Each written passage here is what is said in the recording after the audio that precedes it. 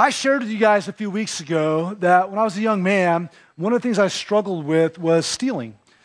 And it didn't matter what it was, magazine, toys, trinkets, candy. There was just a season of my life where I think it helped me feel strong. It helped me feel like I was in control when there were areas of my life that were not in control. I think, I tried to impress my friends with it.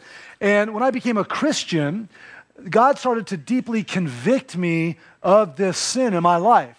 And I wish I could say that it just stopped, but it didn't. God was working in me, but it still took a season to see this kind of sin work its way out of my life. And I had good days where I had victory, and then I had bad days where I succumbed to the temptation to take things that weren't mine.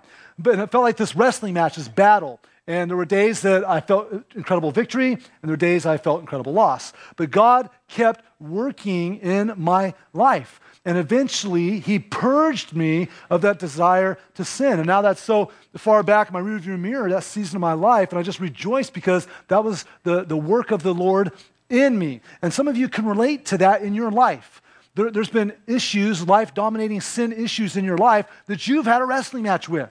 Because living as a Christian, that's what we encounter. We encounter this battle between the flesh and the spirit, the flesh and the spirit. And sometimes it feels like the flesh wins. Sometimes it feels like the spirit wins. Which one's going to win? And so maybe for you, it's been, control issues in your life, or gossip, or maybe it was materialism, or lust, or greed, or whatever it is. You can relate to this battle, but you've seen God's work in your life work its way out. And so when we encounter these challenges, sometimes it feels like we don't have what it takes inside of us, that we're not equipped to have victory in these core critical areas of our life. But for the Christian, this couldn't be further from the truth.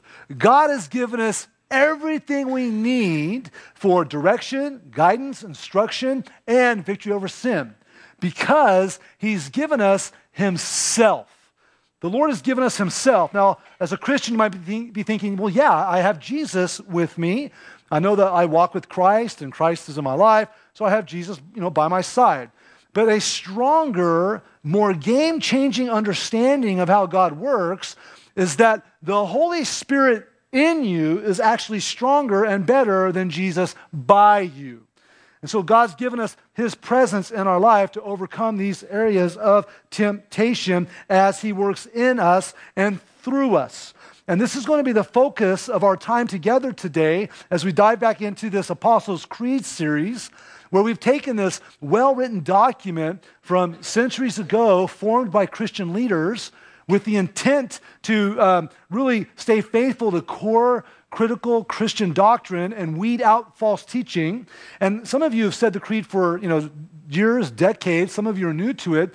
But we're using the creed as kind of a roadmap or a guide to go to the Bible and see what the Bible has to say related to these statements we find in the creed. And today we're focusing on the statement, I believe in the Holy Spirit. Understanding who the Holy Spirit is and what the Holy Spirit does is really essential to us as Christians, because the Holy Spirit tends to be misunderstood, misrepresented, and even controversial. And we really find two extremes with the Holy Spirit. We find some religious traditions and beliefs way over here on neglect. Like, we don't talk about the Holy Spirit, we don't believe in the Holy Spirit, we don't address the Holy Spirit, just totally dismissed. And then we have these other extremes of the Holy Spirit that are overemphasized, even really false teaching, false practices, unbiblical teachings related to the Holy Spirit that can lead to spiritual abuse. So we have these extremes, and a lot of us come to the table with the Holy Spirit going, I don't know what to think. And so we're going to look at God's Word today and understand more about who the Holy Spirit is and what he does. First, let's understand a little bit about who the Holy Spirit is. He is the third person in the triune nature of God. Again, this is the mind-warping but true understanding that God is one God, but he has chosen to demonstrate himself and reveal himself with three distinct persons. I really like this diagram as an understanding to help. I've shared this before. It's one diagram. It's one image, but one God. But we see that the Father is God, the Son is God, the Holy Spirit is God, yet The Father's not the Son's not the Father, the Son's not the Spirit's not the Son, the Spirit's not the Father's not the Spirit. They're distinct. And so we look at the Holy Spirit, and he is a co-equal, co-eternal essence of God with the Father and the Son. So when we study Scripture, we see the language referring to the Holy Spirit as a person. He is a person. And when we say person, we mean he's living, he's relational, he interacts with us, he thinks, feels, speaks, he has a will, he has intelligence, he has emotions. And so we don't want to make the mistake of depersonalizing the Holy Spirit and seeing him like something out of Star Wars, like a force, right? Or some vapor or some sort of cosmic energy or something like that. That's not an accurate understanding of the Holy Spirit. The Holy Spirit of God is a personal being. He's not an impersonal thing. But at the same time, he is the Spirit of God. And because he's Spirit in that sense, he's non-physical. He's normally invisible. And God has given us metaphors in the Bible to try to wrap our minds around who he is and what he does. So we see him related to fire and wind, like clothing, a dove, a guarantee or a pledge or a seal, all these metaphors to understand who he is and how he works in our life. So we believe in the Holy Spirit as God has revealed him in his word to us. Another larger Christian creedal document in the 1600s called the Westminster Confession of Faith articulates who the Holy Spirit is this way. The Holy Spirit, the third person in the Trinity, proceeding from the Father and the Son, of the same substance and equal in power and glory, is, together with the Father and the Son, to be believed in, loved, obeyed, and worshiped throughout all ages. So that's a great statement of who the Holy Spirit is. But what does the Holy Spirit do? And that will be the focus of our time. We're going to try to drill down a little deeper in understanding what does the Holy Spirit do. And when we understand this passage, we see really quickly that he's one who comes to help us. He's one that comes to help us. So let's open up our Bibles to get more understanding on this. I invite you to open up to John, the book of John in the New Testament, the Gospel of John, chapter 14. And in John chapter 14, we're going to look at verses 16 through, I think, 26 or so. And we're kind of a BYOB church, bring your own Bible. And so we count on you to have your own Bible with you so that you can interact with the text, take notes. Maybe you've got a Bible app on your device that you take notes in and highlight and all that kind of stuff. We just are big on that. If you don't have a Bible, we would love to give you one as a gift for free. So stop by the information center on the way out. Get a free Bible. But as we try to understand a little bit more about who the Holy Spirit is and what he does, one of the best voices to listen to is the voice of someone else in the Trinity, right? The voice of God speaking about God. And so we're going to listen to Jesus give us thoughts on the Holy Spirit here in John 14. And as we get ready to look at John 14, we're basically parachuting into a moment in the Bible where tensions are high. Emotions are high. Jesus is with his disciples. He's talking about dying. He's talking about going away. The disciples are kind of freaking out a little bit. They're not really liking what they're hearing. And so Jesus is giving last-minute instructions. He's trying to calm them down. He's trying to prepare them for what's about to come. And that's where we parachute in here and look at something Jesus says about the Holy Spirit. John 14, verse 16. Jesus says, "And I will ask the Father, and he will give you another helper to be with you forever, even the Spirit of truth, whom the world cannot receive, because it neither sees him nor knows him. You know him, for he dwells with you and will be in you. I will not leave you as orphans. I will come to you. Yet a little while, and the world will see me no more, but you will see me because I live. You also will live. In that day, you will not know that I am in my Father. In that day, you will know that I am in my Father, and in me, and I in you. Whoever has my commandments and keeps them, he it is who loves me. And he who loves me will be loved by my Father, and I will love him and manifest myself to him." Judas, not Iscariot, not the guy who betrayed Jesus, said to him, Lord, how is it that you will manifest yourself to us, not to the world? Jesus answered him, if anyone loves me, he will keep my word, and my Father will love him, and he will come to him and make our home with him. Whoever does not love me does not keep my words. And the word that you hear is not mine, but the Father's who sent me. These things I've spoken to you while I'm still with you. But the Helper, the Holy Spirit, whom the Father will send in my name, he will teach you all things and bring to your remembrance all that I have said to you. Let's pray. Lord, thank you for your word. Thank you that it's perfect. It's truth. It guides us, teaches us, corrects us. Lord, pray that wherever we're at today in our spiritual journey, those watching online, those in this room, that we will take one step closer to knowing more about you, being more like you, walking in relationship with you. And Lord, we know that your Holy Spirit is the way you do that, and that your Holy Spirit transforms us, Lord. And so I pray that we will be responsive to the nudges of your Spirit today so that we don't just walk out of here with information for our heads, but application and transformation for our lives. So lead us, Holy Spirit, as we look closer at who you are. In Jesus' name, we all said together, amen. So what we see here is this phrase. Jesus refers to the Holy Spirit 2 times in this passage, multiple times in other passage as the helper. So the Holy Spirit helps us. But how does he help us? Well, I'm going to rapid fire a list of ways that the Holy Spirit helps us. Those of you who like to take notes are going to hate me right now, okay? Take heart because it's on the blog, all right? So if you go to the CVC blog in the next couple days, you'll find it there. If you want to try to write down, good luck. Here we go. Here's some ways the Holy Spirit helps us. 1, he instructs us and reminds us of what Christ has taught. He convicts the heart of sin and righteousness and judgment. He guides us in the way of truth. He reveals God's will to us. He confirms to us that we are children of God and that we're saved. He helps us pray. He gives us spiritual gifts. He gives us the ability to overcome temptation. He calls us to repentance and renewal. He produces the fruit of the Spirit in our life. He gives and sustains physical life. He gives spiritual life and new life. He sanctifies and purifies us. He leads us and guides us. He empowers us and compels us to preach Christ. So the Holy Spirit does a lot for us, doesn't he? He really, really helps us. Now, I don't have time to unpack all those. I mean, we could take 5 minutes per bullet point if you really want to try, but instead, let's just go back to John 14, and let's just look closer at 3 of the ways that the Holy Spirit helps us. And the first way we see is that the Holy Spirit helps us by living in us. He lives in us. Look again at some of what Jesus said in John 14. He said, for you will know him, for he dwells with you and will be what? In you. In you, right? In verse 20, Jesus says, I am in my Father, and you in me, and I in you, right?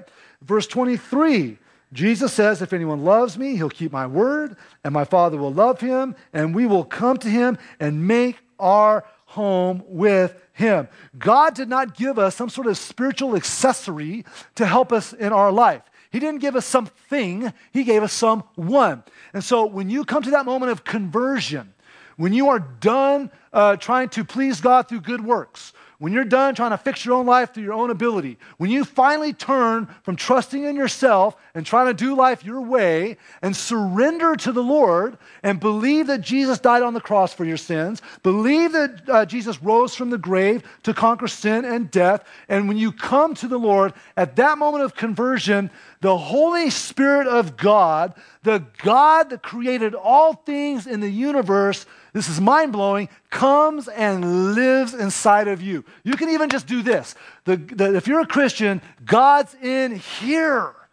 That's mind-blowing because we know what's in here, right? We know what lurks in the recesses of our heart. That God loves us that much that he would want to come live with us and dwell with us. And so at that moment of conversion, he doesn't just give us like, here's some tools, you can use. He says, I'm going to come live in you, and then I'm going to start to work in your life. And this should be very refreshing to us because most religious teaching says it's outside in. You've got to fulfill these rules. You've got to do these traditions. You've got to subscribe to these behaviors. And if you do all this stuff on the outside, eventually it'll kind of leak into the inside and you'll be good enough. That's not what the Bible teaches. That's not what God says. He says, you're a mess. You can't fix it. Stop trying. I'm going to move in and I'm going to start working on you from the inside out. Like that should just make you go, amen and thank you, right? Because God loves us that much to come in, and then he starts to work on us from the inside out through the power of his Holy Spirit. The Holy Spirit is in us. That's why it's better to think about the Holy Spirit in you is really better than Jesus beside you. He's inside of you. And this is huge. And think about the disciples right now and how vexing and freeing this concept will be. Because being a disciple of Jesus means you're hanging out with Jesus all the time. You got 12 guys hanging out with the teacher of teacher, right? The counselor of counselor, the rabbi of rabbis. And you can just see the disciples as they're with Jesus, they're hanging with Jesus, they're walking into the village like, yo, we with Jesus, you know? And then all of a sudden the Pharisees are coming up and they're saying, hey, we're going to try to trap you with our words. And Jesus throws it back on them and stumps them. And the disciples are like, yeah, we're with him. Take that, right? And then all of a sudden, they're in a boat, storm on the Sea of Galilee, they're going to die. Jesus wakes up, calms the storm.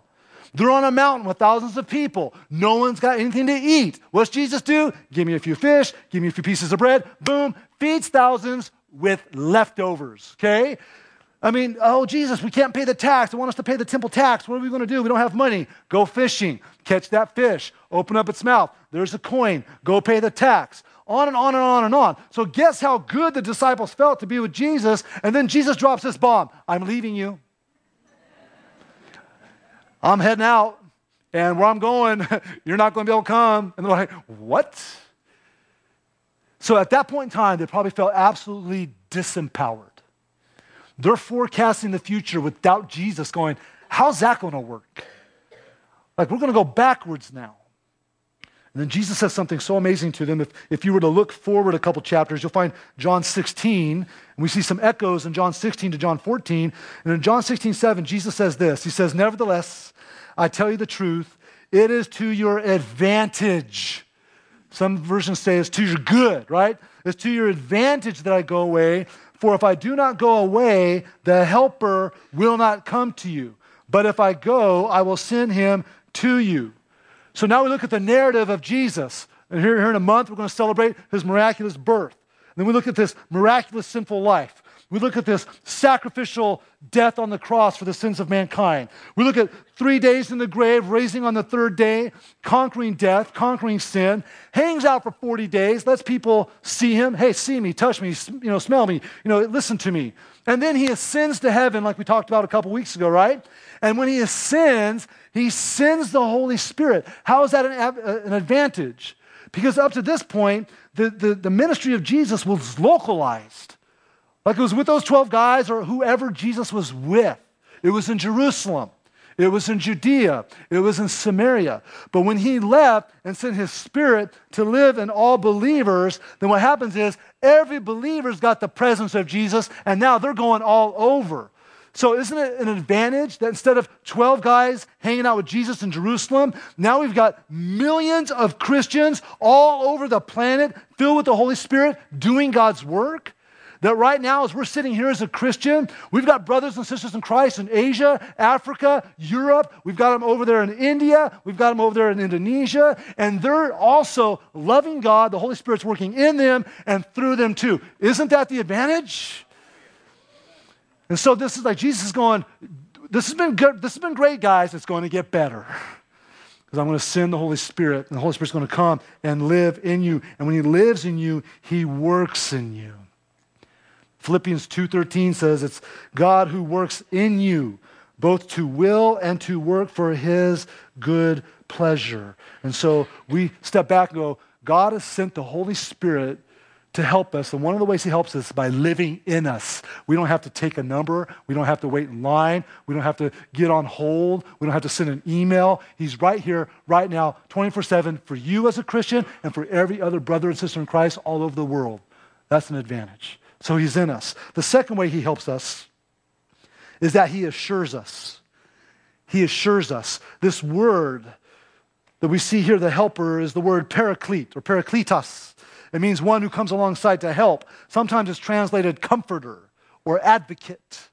And the disciples needed comfort at this moment because they saw him going away. And Jesus wanted to reassure their hearts and to bring them assurance of who they were in Christ. Look at verse 18. It's one verse, but it hits like a hammer.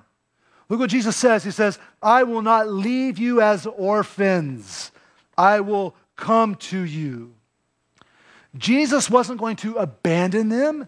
He was going to move them into a chapter where the help and the identity was going to even increase as a child of God.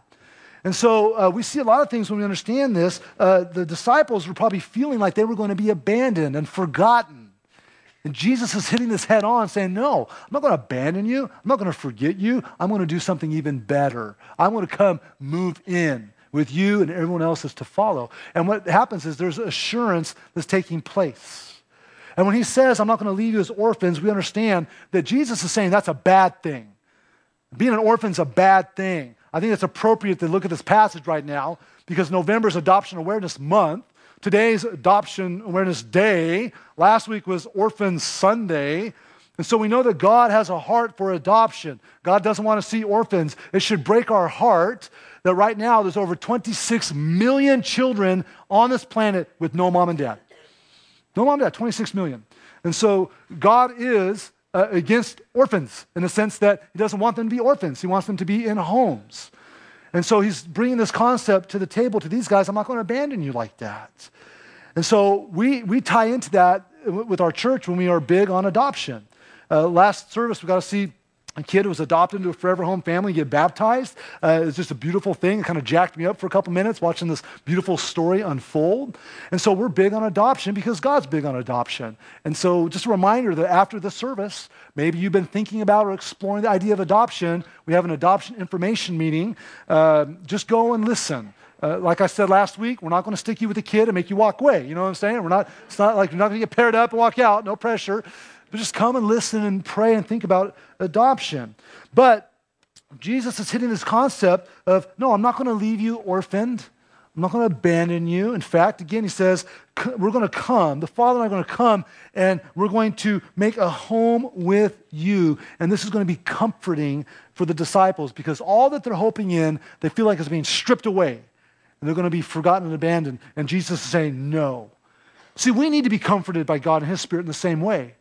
Because everybody is really afraid of being abandoned. Even the most successful, wealthy person is afraid of being abandoned. Or that what they're staking their identity and self-worth in can be stripped away, leaving them feeling less, being less. For example, what if you lose the job? What if you lose your title? What if you lose your admiration? What if you lose your money or your house? What if you lose what you think is control over certain things in your life? What if you lose the image that you so desperately built up that somehow you've staked your identity and self-worth in? If all that goes away, then what do you have? And so the Holy Spirit comes in and assures us that no matter what's taken away from us, if we're a child of God, that can't be taken away. That's not going to be taken away from us. Look what we see in Romans chapter 8. In Romans chapter 8, it says, for all who are led by the Spirit of God are sons of God, for you did not receive the spirit of slavery to fall back into fear, but you've received the spirit of adoption as sons, by whom we cry, Abba, Father. The Spirit himself, here we go, bears witness with our spirit that we are children of God. The Holy Spirit assures us that once we come to faith in Christ, the grip that God has on you will never be loosened or opened. That once you're God, you're his, which should be so freeing because some of you, you're still trusting in your paycheck. You're still trusting what people think of you. You're still trusting in others admiring you for self-worth and identity. And here's the thing, all that can change and most likely will change. And the Holy Spirit tells you, but if you're my child, if you belong to the Father, that will always be the case. He'll never let go of you. He's not going to abandon you. He's not going to orphan you. Now look, some of you are struggling with this right now because you're going, I feel forgotten by God. Like, let's be honest. How many of you ever felt forgotten by God? Come on, seriously. There have been times when all of us have felt forgotten by God, abandoned by God. Look, I don't know why God has not removed that painful thing from your life. I don't know why. I don't know why God has not given you one of the biggest desires of your heart. I don't know why. But do you know this? He loves you. He hasn't abandoned you. He hasn't forgotten you. You're his. And the Holy Spirit just says, you've got to trust your Father. You've got to trust his sovereignty. You've got to trust that he knows. And some of you are going, yeah, but he didn't give me everything I want. Okay, let's talk about that for a second. If we talk to a child and they're given everything they want, would we say that's good parenting or bad parenting? Bad parenting. The kids are going, that's good parenting. All the children right now are going, no, that's good parenting. We know right now if we just, from the get-go, let our kid have everything they want, a lot of them wouldn't make it past 10, right? God knows what's best for us. God knows what's good for us. There's a reason he's withheld. There's a reason he's sustained. And all I know is that we can trust our Father, and we belong to him. And in those moments, the Holy Spirit's just pouring into you saying, I live in you, and I'm assuring you that you have a Father who will never abandon you or abuse you. You're his. That's one of the ways that the Holy Spirit helps us. We're going through this workbook along with this series written by another pastor, Matt Chandler. He says something pretty clever. I really appreciate what he said on this concept. In that workbook, he says, this is what the Spirit of God does. He ransoms us out of being spiritual orphans, pulls us into the household of faith, and gives us a marker of being known, loved, provided for, cared for, and pursued. Been adopted into the family of God is an identity marker that nothing and no one can take from you. Through faith in the Son, by the grace of the Father, you're a Spirit-filled member of his family. Forever. One of the terms in adoption culture is forever family. That when you adopt a child in your home, now they have that family forever. That's a good sentiment. I like it, I love it, I use it. But if we're to press into that concept further, there only is one family that's a forever family. And that's the family of God. And when you come to Christ, and the Holy Spirit comes to live in you, you have been adopted into the family of God forever. Never to be let go.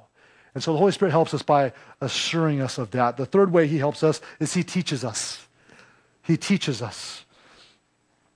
The Holy Spirit, or as Jesus calls him in John 14, the Spirit of truth, helps us by teaching us, instructing us, guiding us, and because he's the Spirit of truth, what he teaches is truth.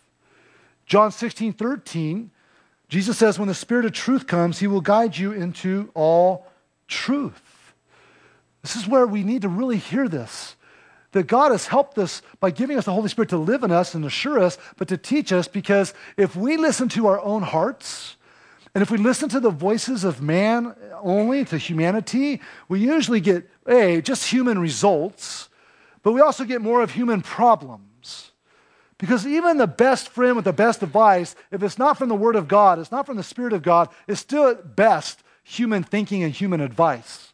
And it sounds good, but it's not rooted in truth. Like, let me give you an example of this. One of the phrases we use in humanity, and we'll probably talk about this next year in another teaching series, is follow your heart. Doesn't that sound great? Just follow your heart. Some of you are going, dang it, I just told my friend that yesterday. Now I'm finding out it's bad. Well, I don't know what to do. Should I do this or do that? Just follow your heart. Do you know what God says about our heart in the Word? It's wicked. It's wicked. It wants to run away. If you follow your heart, you're going to go straight to Vegas and live there the rest of your life. And whatever happens in Vegas, hopefully stays in Vegas, right? Like that's you're going to run to sin ultimately. That's what's in our heart. And so we have to listen to the voice of the Spirit, because the Spirit speaks truth to us. Well, okay, how do we know that's the Holy Spirit? Well, the first thing you need to know about, is it the Holy Spirit speaking to you, or is it last night's pizza? Like, you don't know the difference, okay? Because if we're going to be honest, is it my voice? Is it the Spirit's voice? Is it my conscious, subconscious memory from a relative, whatever? Is it biblical? The Holy Spirit's only going to tell you something that lines up with Scripture. Like, I've had people say, like, like God's told me to divorce my spouse. No, he didn't. Because God says in his word, I hate divorce. That's what he says. Now, some of us have that come upon our life, and we've got to navigate that, and the Spirit will help us. But all of a sudden you're going, I'm just tapping out because I'm not happy. That's not God. Okay, that's not God's voice. That's not truth. That's humanity. That's selfishness. And we have all these voices swirling, and we have to come back to the Holy Spirit who takes like ordinary human advice, flips it, and gives us truth. We're going to have a man here in a few months named Daniel Henderson. He's written some great books on prayer, written one on the Holy Spirit. He says this in his book on the Holy Spirit. He says, the indwelling Spirit of God can make the mundane meaningful. I like that. How many of you would like to make some of the mundane in your life a little more meaningful, right? And the ordinary extraordinary as we walk with Christ day by day. Why? Because the Spirit's inside of us. The Spirit's going to turn what's boring and feeling like purposelessness into having purpose. That's the work of the Spirit, is He teaches us the things of God. And if you look through this passage, you'll notice this sub-theme. Jesus is saying, hey, look, if you love me, you'll do what I say. And if you don't, you won't. If you love me, you'll keep my commandments. And if you don't, you won't. And some of us go like, oh, well, Jesus said a lot. Like, how am I going to remember what Jesus said? Because He said a lot. What commandments is He talking about? This is where we go back to what we see in verse 26 in John 14. It says, the Holy Spirit, the Helper, whom the Father will send in my name, He will teach you all things. Let's stop there. Some of you, you're coming from a church background. You don't know Christ. You're like, this is like, I showed up and this is all new to me. Guess what? If you yield to the Holy Spirit and let Christ in your life, He'll teach you all things. You'll be able to merge right into what God has taught His children for thousands and thousands of years. And so He'll teach you all things and bring to your remembrance all that I have said to you. All that Christ has taught, all that Christ has said, He's going to bring recall. Now look, He doesn't need the Bible to speak to you. Like the Holy Spirit doesn't need the Bible to speak to you. Okay? But what you'll see if He speaks to you, you'll find it in the Bible later. It'll be like, oh, that's why the Holy Spirit told me that, because it's right here. But typically what we see happen is we get into the Word of God, we get it in here, we get it in here, and we spend time with the Lord's Word, and then later on when we're doing our thing, the Holy Spirit recalls what we learned years ago and brings it online. That's how much He loves us. That's how available He is to us. Or what will happen is if you're a new believer and the Holy Spirit is drawing you, you know that you're following God, and then all of a sudden you'll open the Word and go like, oh, I see how it works together. God's so cool that way. And so He teaches us, He's going to recall the things of Christ. Well, how does that work? I mean, like even right now, as I'm teaching and you're listening, if you're understanding anything I'm saying, it's because the Holy Spirit is teaching me to teach you, and the Holy Spirit is helping you understand. And as you and as I and you walk out these doors today, if we apply anything that we've heard, it's the Holy Spirit helping us apply it.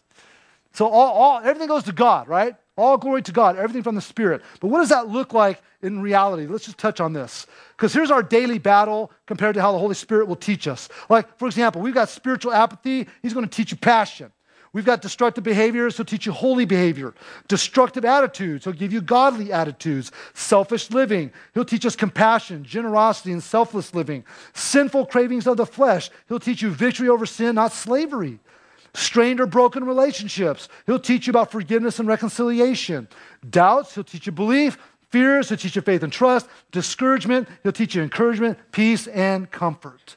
Why? Because He dwells in us and He empowers us and He teaches us this way.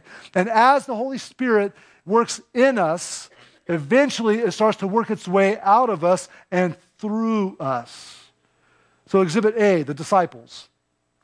After Jesus died and rose and ascended, they were huddled in Jerusalem. And they were scared and they were fearful and they were stubborn and they were arguing. And you look at the disciples before Jesus sent the Helper, right? And then you look at them after. What happens when we see in Acts 2 when the Holy Spirit comes? They go out. They're courageous. They're bold. They're preaching the gospel. They're generous. They're more surrendered people. And so this is what happens in the Holy Spirit. When you think about the Holy Spirit working through you, think about the fruit of the Spirit. Love and joy and peace and patience and kindness and goodness and faithfulness and gentleness and self-control. Like those things are good for us. Like it's good that I experience patience if the Holy Spirit's working in me, but ultimately His work in me is going to be felt by someone else, right?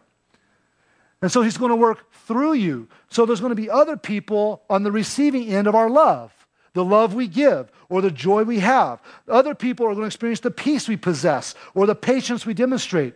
or the kindness that we offer, or the goodness we emanate, or the faithfulness we demonstrate, or the gentleness we display, or the self-control we express. And so he's teaching us about such things and then empowering us to live it out through us. So if you're a Christian parent, it's the Holy Spirit that's giving you this intense and unbreakable love for your child, especially their soul and eternity. If you're a Christian son or daughter, it's the Spirit that teaches you how to respect and obey your parents. Christian teachers, it's the Spirit that's stirring a desire to influence your teachers or your students far beyond their report cards. As a Christian medical professional, it's the Spirit that gives you a greater sense of mercy and care for your patients. As a Christian business person, it's the Spirit creating a deeper sense of integrity in your business dealings. As a Christian neighbor, it's the Spirit that compels you to walk next door or across the street to engage your neighbor, hoping that at some point you'll get to share the love of Christ with them. This is what happens when we come to Christ, and then the Holy Spirit moves into us, and then he works in us and through us. And so, yes, we have challenges every day, battles we fight every day, wondering if we're going to be able to have victory. And in the Holy Spirit, we can. I want to illustrate it this way. Let's say that this vase is us, right? Well, if you are not a Christian yet, you have not come to that point to surrender your life to Christ, it's kind of like this. If the water represents the Holy Spirit isn't coming into you. He's working around you. He's kind of doing stuff around you, but he's not going into you.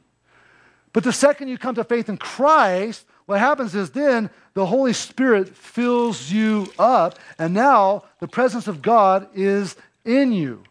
And then you think about the challenges you have. Like, will I be able to overcome that sin? Yes, because not only is he in you, he's going to start to work through you and flow out of you. Am I going to be able to, have victory over these areas of struggle? Yes, because the Holy Spirit's in you, and then he's flowing out of you. And some of you are going, great, your analogy kind of stinks because now you're out of the Holy Spirit. Well, no, because the Holy Spirit never stops.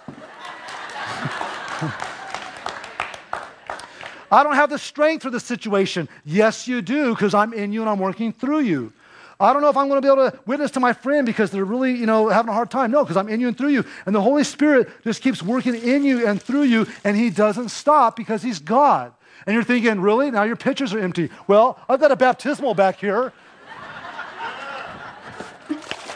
So we can do this all day long, people. Like, God's just going to keep it going in you, through you, in you, through you, in you, through you. This is what the Lord does for his children. And so as we think about application, like the very first thing you have to realize is if you don't know Christ, if you're sitting here trying to do life on your own, like you're tapping into human wisdom, human strength, human thinking, you're going to get human results. Is that really what you want to do with the rest of your life? Is that really how you want to posture yourself for what's after this life? Because after this life is the next life, forever, apart from God or with God. And so if you don't have Christ as your Savior, the first application is come to Christ and believe in him. Believe in his death on the cross for your sin. Believe in his resurrection. And you don't have to do anything fancy. You can just say, Lord, I believe. Come into my life. I'm a sinner. I'm broken. Come in. Move in. I need you in my life. And if you do that, we want to come alongside you and celebrate with you and encourage you. And so if you're here in this room and your program is a spot on your response card that you can say, I'm coming to Christ, and mark that, man, just with excitement and joy. Say, I'm giving my life to Christ, and then we'll get in touch with you in the days to come and say, here's how to grow in that relationship. If you're watching online, you can email us at cvcconnect or connect@cvconline.org. But what about those of us as believers that already have Christ? Well, if he's working in you and through you, I want to give you a couple of application questions, but I want to give you an application thought. Everyone say, do it. Everyone say, see it. And then say, share it. Your application is to do it, see it, share it. What's that mean? First application question about the Holy Spirit in you. What is something in your life that the Holy Spirit has been convincing you to start or stop doing? Because as the Holy Spirit's working in you, he's telling you to start something. Maybe you need to be a missionary. Maybe you need to, step out. You need to stop a sinful habit. Or you need to start getting in the Word of God, whatever it is. What is it that he wants you to start? Or what is it something he wants you to stop? And as the Holy Spirit gives you that answer, here's your application. Do it. Just obey. Then what? See what happens. Just see what happens. See how God shows up. And then what? Then share it with other Christians who can rejoice with you and encourage you and hold you accountable and those kinds of things. So what's God telling you to do? Well, I really need to start getting into my Bible, reading it. Do it. See how God shows up. Share it with another believer. Man, I've been in my Bible. You know what God's been showing me? But he also wants to work through you. Next application question. What has the Holy Spirit been impressing on you to say or do for someone else? What's the Holy Spirit been impressing on you to do or say for someone else? Is it sharing your faith? Is it just loving on them? Is it forgiving them? Well, what do you need to do? Do it. Just obey. Do what the Holy Spirit tells you. Then what? See what happens. Forgive that person. Step out and love on that person as God shows you, and then share that with some other believers. Man, you wouldn't see how God shows up. I did this and did that, and God showed up. Like, just do it. See what happens. Share with others. That's my challenge to you as you get ready to head out here today. But before we leave, we get the joy of hearing and seeing some of the fruit of what happens when the Holy Spirit works. And we're going to see some baptisms here in a few minutes of God just transforming life. People who came to faith in Christ, Holy Spirit's come into them, and now they're living for him to the best of their ability in the Spirit. And we're going to celebrate that. But would you pray with me? Father, thank you for today. Thanks for your Holy Spirit. God, we just confess it's kind of mind-blowing that you would love us enough to even want to move into this house. It's messy. There's dirt and gunk. There's broken things. But you just come in anyways. And you clean it up. You tidy it up. You repair broken things, or you replace them with things that are even better. God, would you forgive us for neglecting such the beautiful gift of yourself and your Spirit? God, would you forgive us for not tapping into this power that the God of the universe has put inside of us to speak and act ways that can change the world. God, we're so weak and cowardly. Would you forgive us for caring more about the opinions of people than the opinions of our Heavenly Father? So do a work in our life. Lord, I pray for those people here and online maybe that they need to surrender their lives to you as Savior. Would you just give them the courage, the strength, the conviction to turn to you today, to let us know how we can help them. And Father, would you help us to start or stop what we need to do in our life so that you can continue to work in us through your Spirit? And would you allow us to step out and do what you want us to do or say to someone else because of your Spirit? And Father, thank you for the gift of celebration that we get right now to watch these brothers and sisters share joyfully what you've done in their life. We love you. We praise you. In Jesus' name, we all sit together.